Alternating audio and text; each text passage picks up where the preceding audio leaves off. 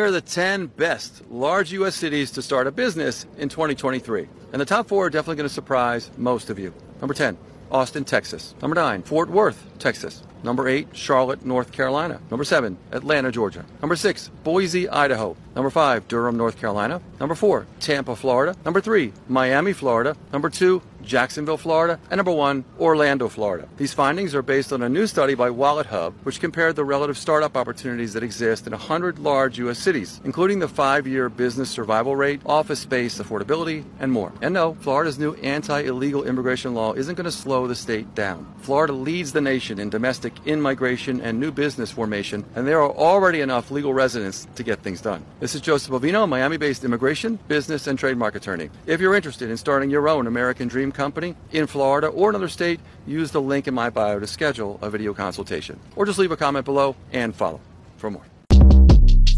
Shortcast Club.